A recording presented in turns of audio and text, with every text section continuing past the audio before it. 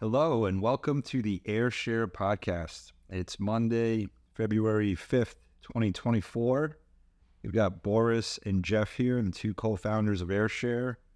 And as we do every month, we're going to run through all the great new stuff that the team released in the month prior. So we got a lot of great stuff to run through. I will hand it over to Jeff. Thank you, Boris. All right, so on the API front, we have a lot of new updates. First off is on Instagram, that we now support longer videos, 15 minutes and 1 gigabyte in size. So this is an increase from the prior 60 seconds and 100 megabytes. So it's very nice if you have longer, larger videos. Also now we have automatic translation, 2 areas.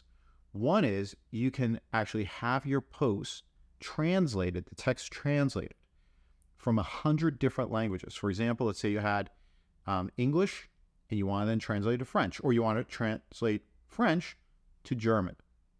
All you have to do is send it in through the new endpoint, which is located on Docs. It'll automatically detect your language you're using and specify the language you want to translate to, and that post will be translated.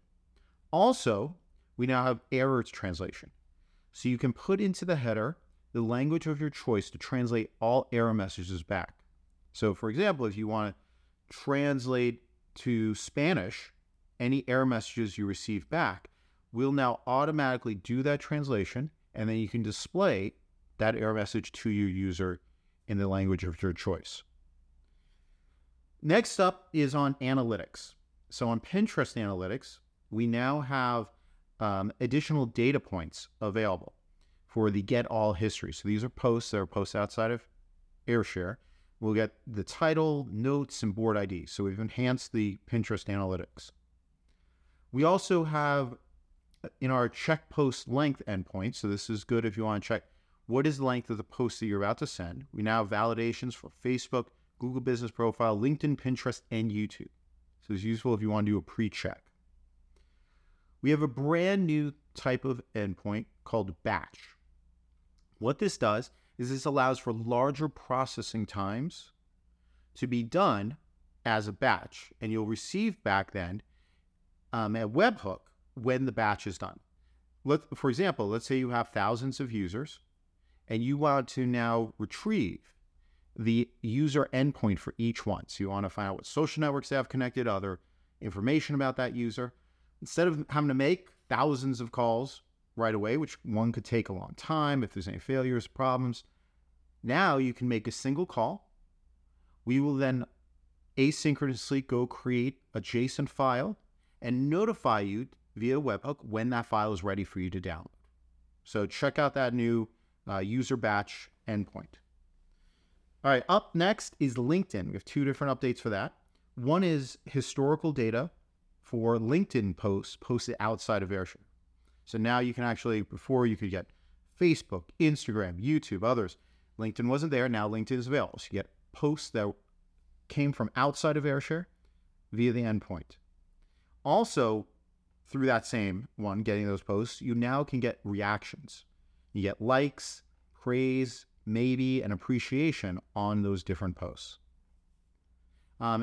Next up are some updates in the dashboard. I'm going to hand that over to Boris. Thanks, Jeff. Let me run through some really interesting enhancements to the web dashboard. First up is the last API call time.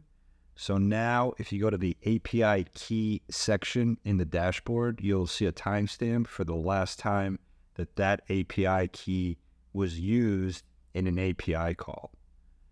We've added the ability to see more historical data, and specifically I'm referring to historical posts or webhook logs. When you scroll down to the end of the list, there is now a load more button. So if you want to see many hundreds webhook logs or historical posts, you can just keep hitting that load more button and it'll continue to add to that table. And finally, a very interesting enhancement to the dashboard is a webhook error rate. So when you look at the webhook page, you'll see a percentage, and that percentage tells you what percent of those webhook calls were successful versus error responses. So if your webhook endpoint is sending back lots of errors, the Ayrshare dashboard can display that to you so you can action it.